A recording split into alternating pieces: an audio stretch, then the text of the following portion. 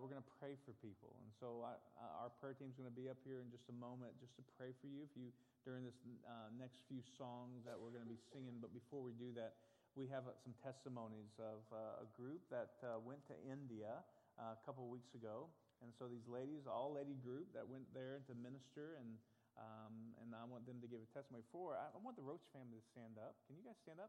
These are missionaries to India, and I actually haven't met them yet. I just knew they were going to be here, so let's give them a hand.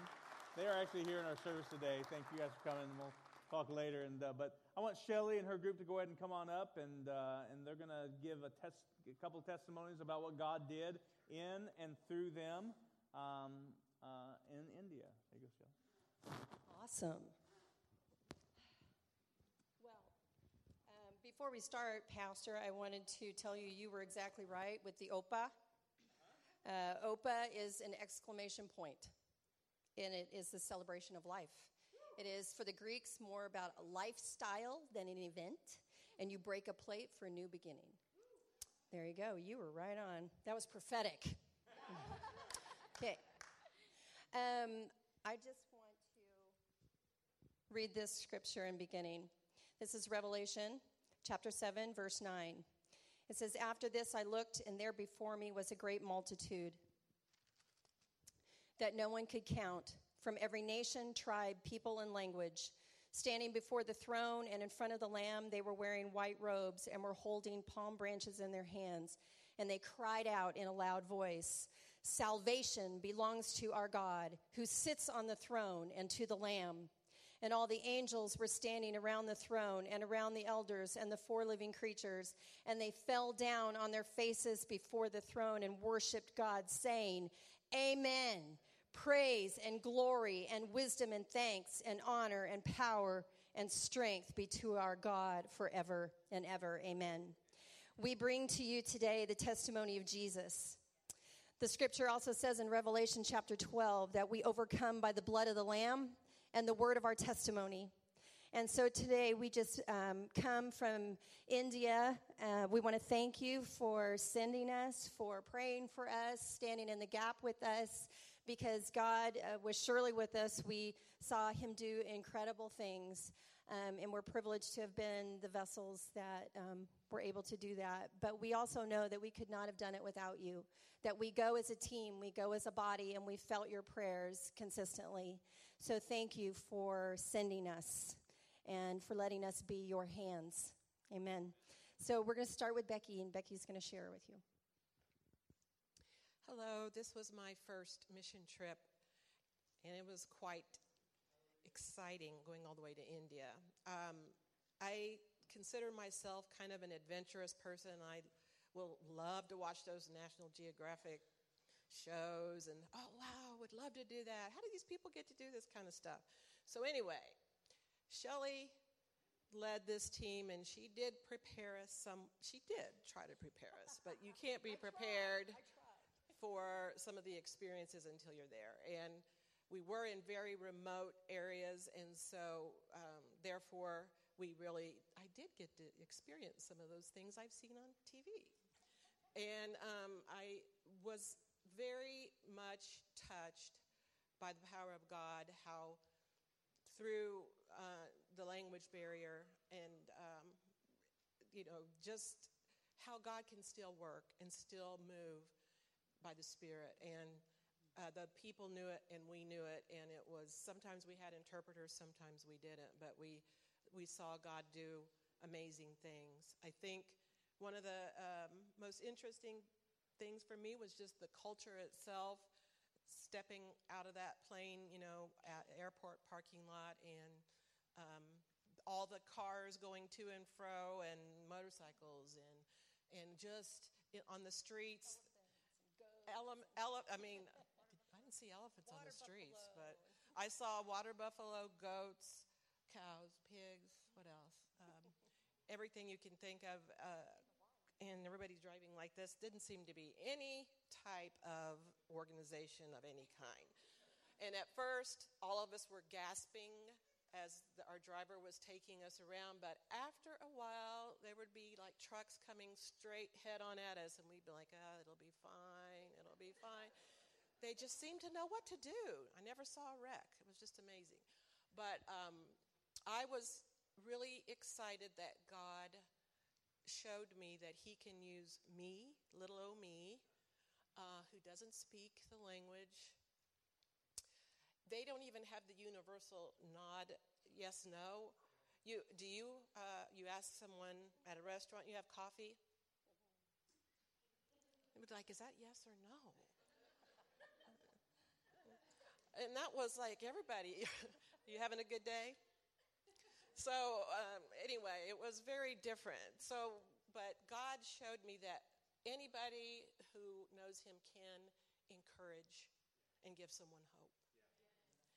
So that was my goal, was to look, to keep an open eye to those who God wanted me to pray for and to give them hope, to show them love and encouragement.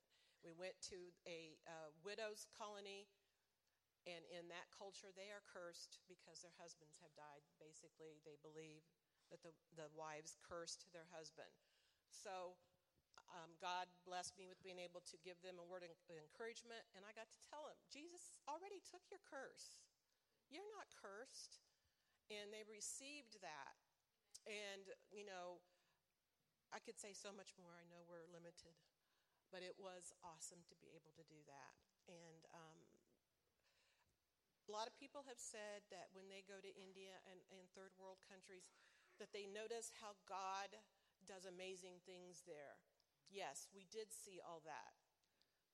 But I think what it is there's such a, when we would say, after our teaching, we would have them come up for prayer, and they couldn't get enough. They would come to me to pray, then Shelley, then they'd go to everybody because they wanted more. They wanted more. They needed hope. They needed help. They needed encouragement. They needed healing. I think God wants to do that here too. Yes. I just see a holding back a lot from people, and I don't know why. Maybe it's just our culture. Maybe we're, like, let somebody else be prayed for. I can, my situation isn't that bad. But God wants everybody to be encouraged. He wants to reach those places deep down inside of us and give us hope and encouragement. And the Lord was showing me that it's like a fire that's about ready to die, and the embers, they're just barely glowing. If you poke them and move them around, they're going to start a fire again, and that's what he wants to do. He wants to start a fire in everybody here. And so that fire will spread, and then we can every one of us, when we see someone, and throughout our day, we can encourage them. We can give them hope. We have it. So anyway, I just wanted to just kind of poke you a little bit. Because believe me, I've been poked a lot in India.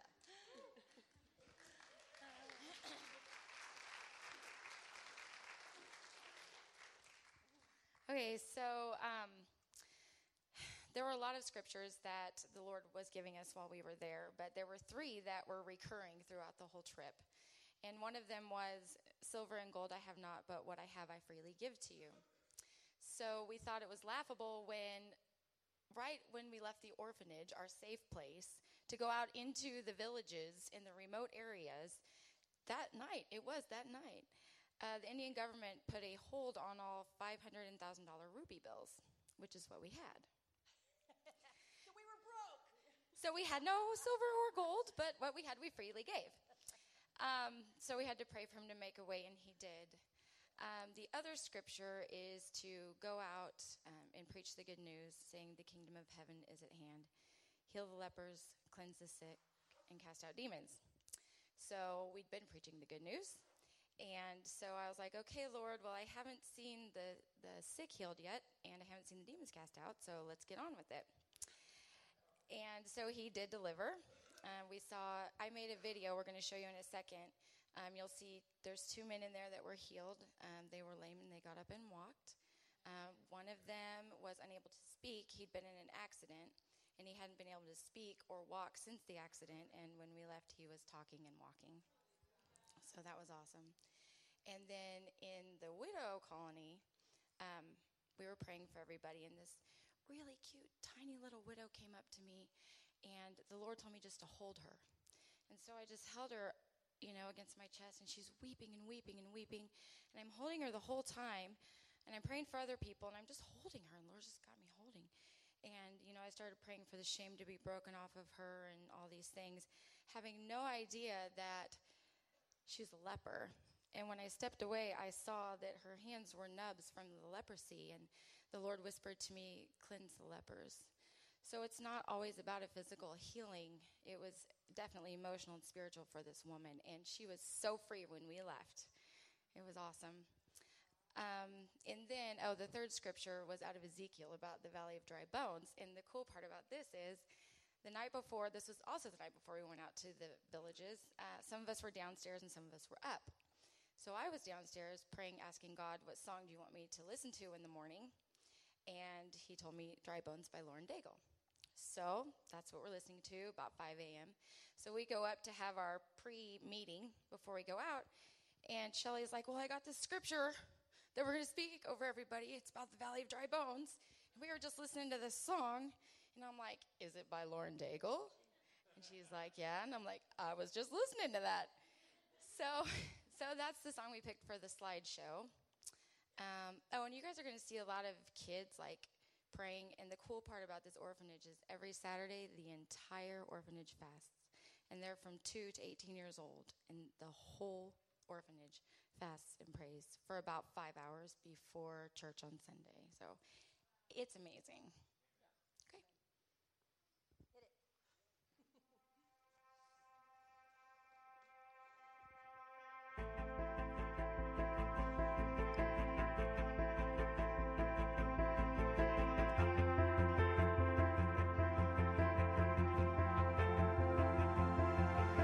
Through the eyes of men, it seems there's so much we have lost. As we look down the road where all the prodigals have walked, one by one the enemy has whispered lies and let them off as slaves. But we know that you are God, yours is the victory. We know there is more to come that we may not yet see. So with the faith you've given us, we'll step into the valley unafraid. Yeah. As we call out to dry bones, come alive, come alive. We call out to dead hearts, come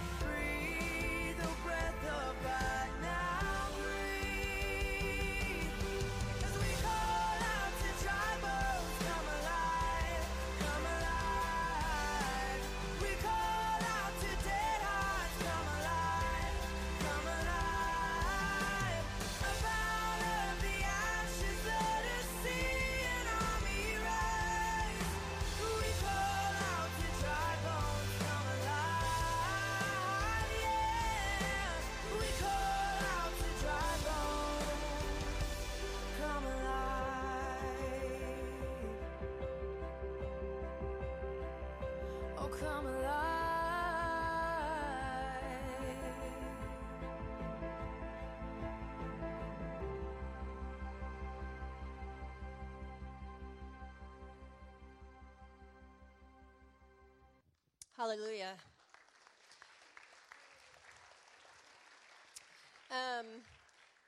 One of the things that is always really fun when you put together a team is that each team member, there were 10 of us from 6 different churches, and everyone brings to the table something unique.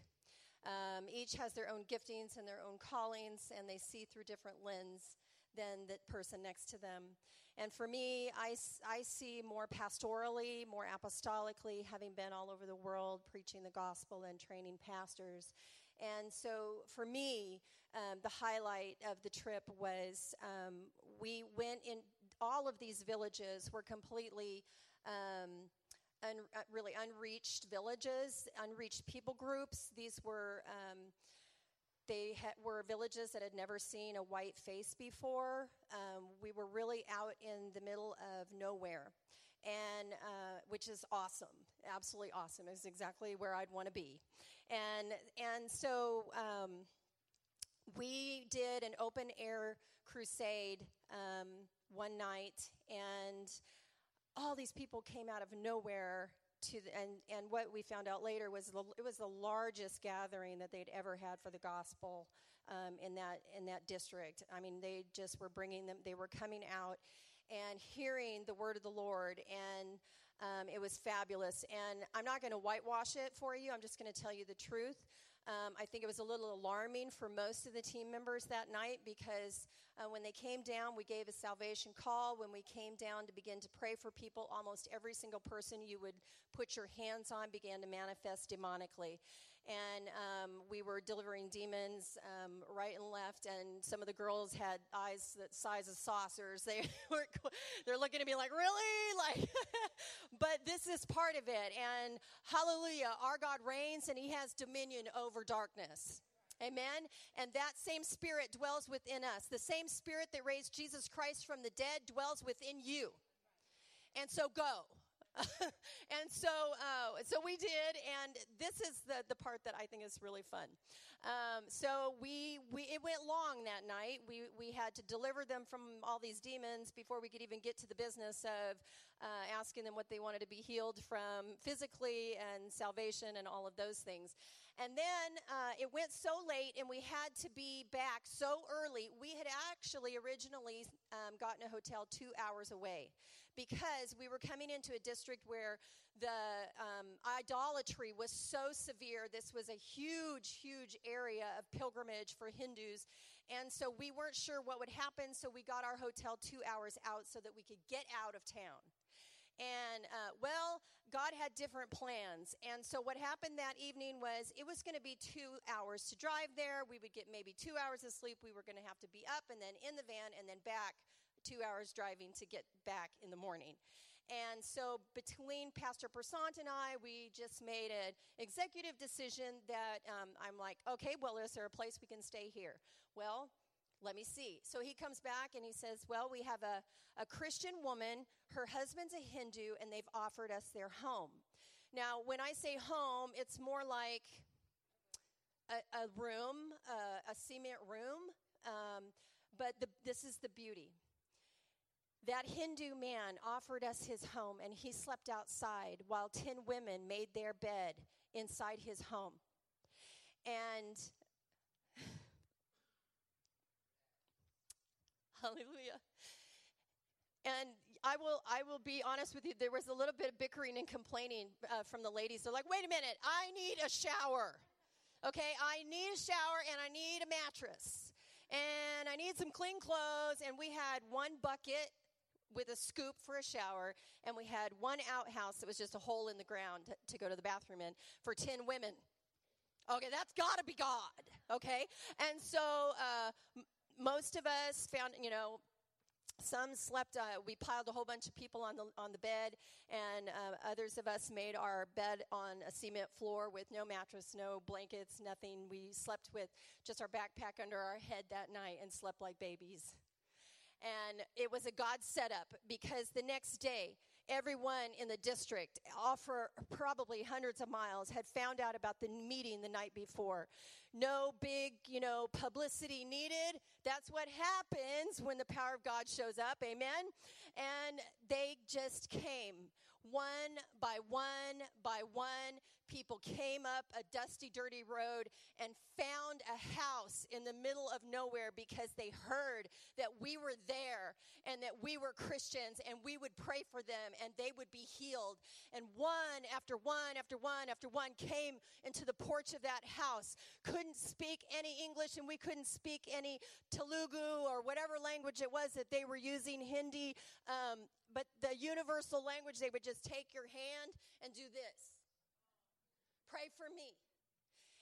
Now what you remember, these are completely Hindu people, completely unchurched. They didn't have Bibles, they didn't have churches, they didn't have believers around them, and yet they were falling like flies all over the floor under the power of God, being healed physically, being set free from demons, receiving the power of God on their lives, and rising up off of that cement floor changed. Why am I telling you that? Because God has dominion. And you need to know it just as much as they do. He has dominion over your brokenness. He has dominion over your sickness. He has dominion over your broken relationships. He has dominion over your past. He has dominion over all those things that worry and weigh on you now. Hallelujah. We go because he tells us to go. We go because the gospel needs to be preached to all tribes, all people, and all nations. But the message is the same here. Hallelujah. I'm going to read one scripture and then I'm going to give my mic back. Matthew 24:14. And the gospel of the kingdom. What is that gospel? That he reigns, that he rules, that he is sovereign, that he has dominion, not only over the nations, but over you, over your life, over your family, over your unsaved children. He has dominion. What does that mean? He has sovereignty. He has control. It's in his care. It's in his hands. It's not unknown to him. That's good news. And this gospel of the kingdom will be preached in the whole world as a testimony to all nations, and then the end will come. Brothers and sisters, I am all about making sure that last unengaged 3,800 tribes of the world that are unengaged, that have no one going to them, I am all about my life being for that. But brothers and sisters, I am just as much all about making sure that you understand today that there is a God who is big enough, in fact, is more than enough for your need. And he is here. He is present. Because the word says that when we worship, we create a seat. And he is sitting here with us now.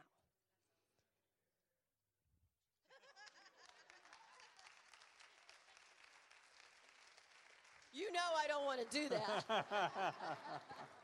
Oh, that's a drop the mic moment right there. Amen. You know, one thing she said during the first service, and it just stuck out at me, is that the gospel works. The good news works. And so I'm going to ask our prayer team to come on up, and the worship team's getting ready. And listen, it works for you. Amen. And just open up your life. And just say, God, here I am. I want what you have for me today. And so as we worship with these next few songs, just, come on up here. Allow these ladies or any of our other prayer team just to pray for you and hang out with you for a moment and hook their faith up with you. I don't know what's going on in your life, and everything may just be great. And if it is, there's still more. Amen? Let's just dig a little deeper, amen? And see, God, what do you have for us today? So, Father, we bless you. We commit the rest of this time to you even more, Lord, where we focus on you. And, Father God, whether we receive at our seat or we receive up here in prayer with others, that, Father God, we're going to receive from you today even more. What do you have for us today to change us, to make us more like you, to be a light into this world? In Jesus' name, let's stand up. Let's worship God. If you need prayer for anything, come on up here.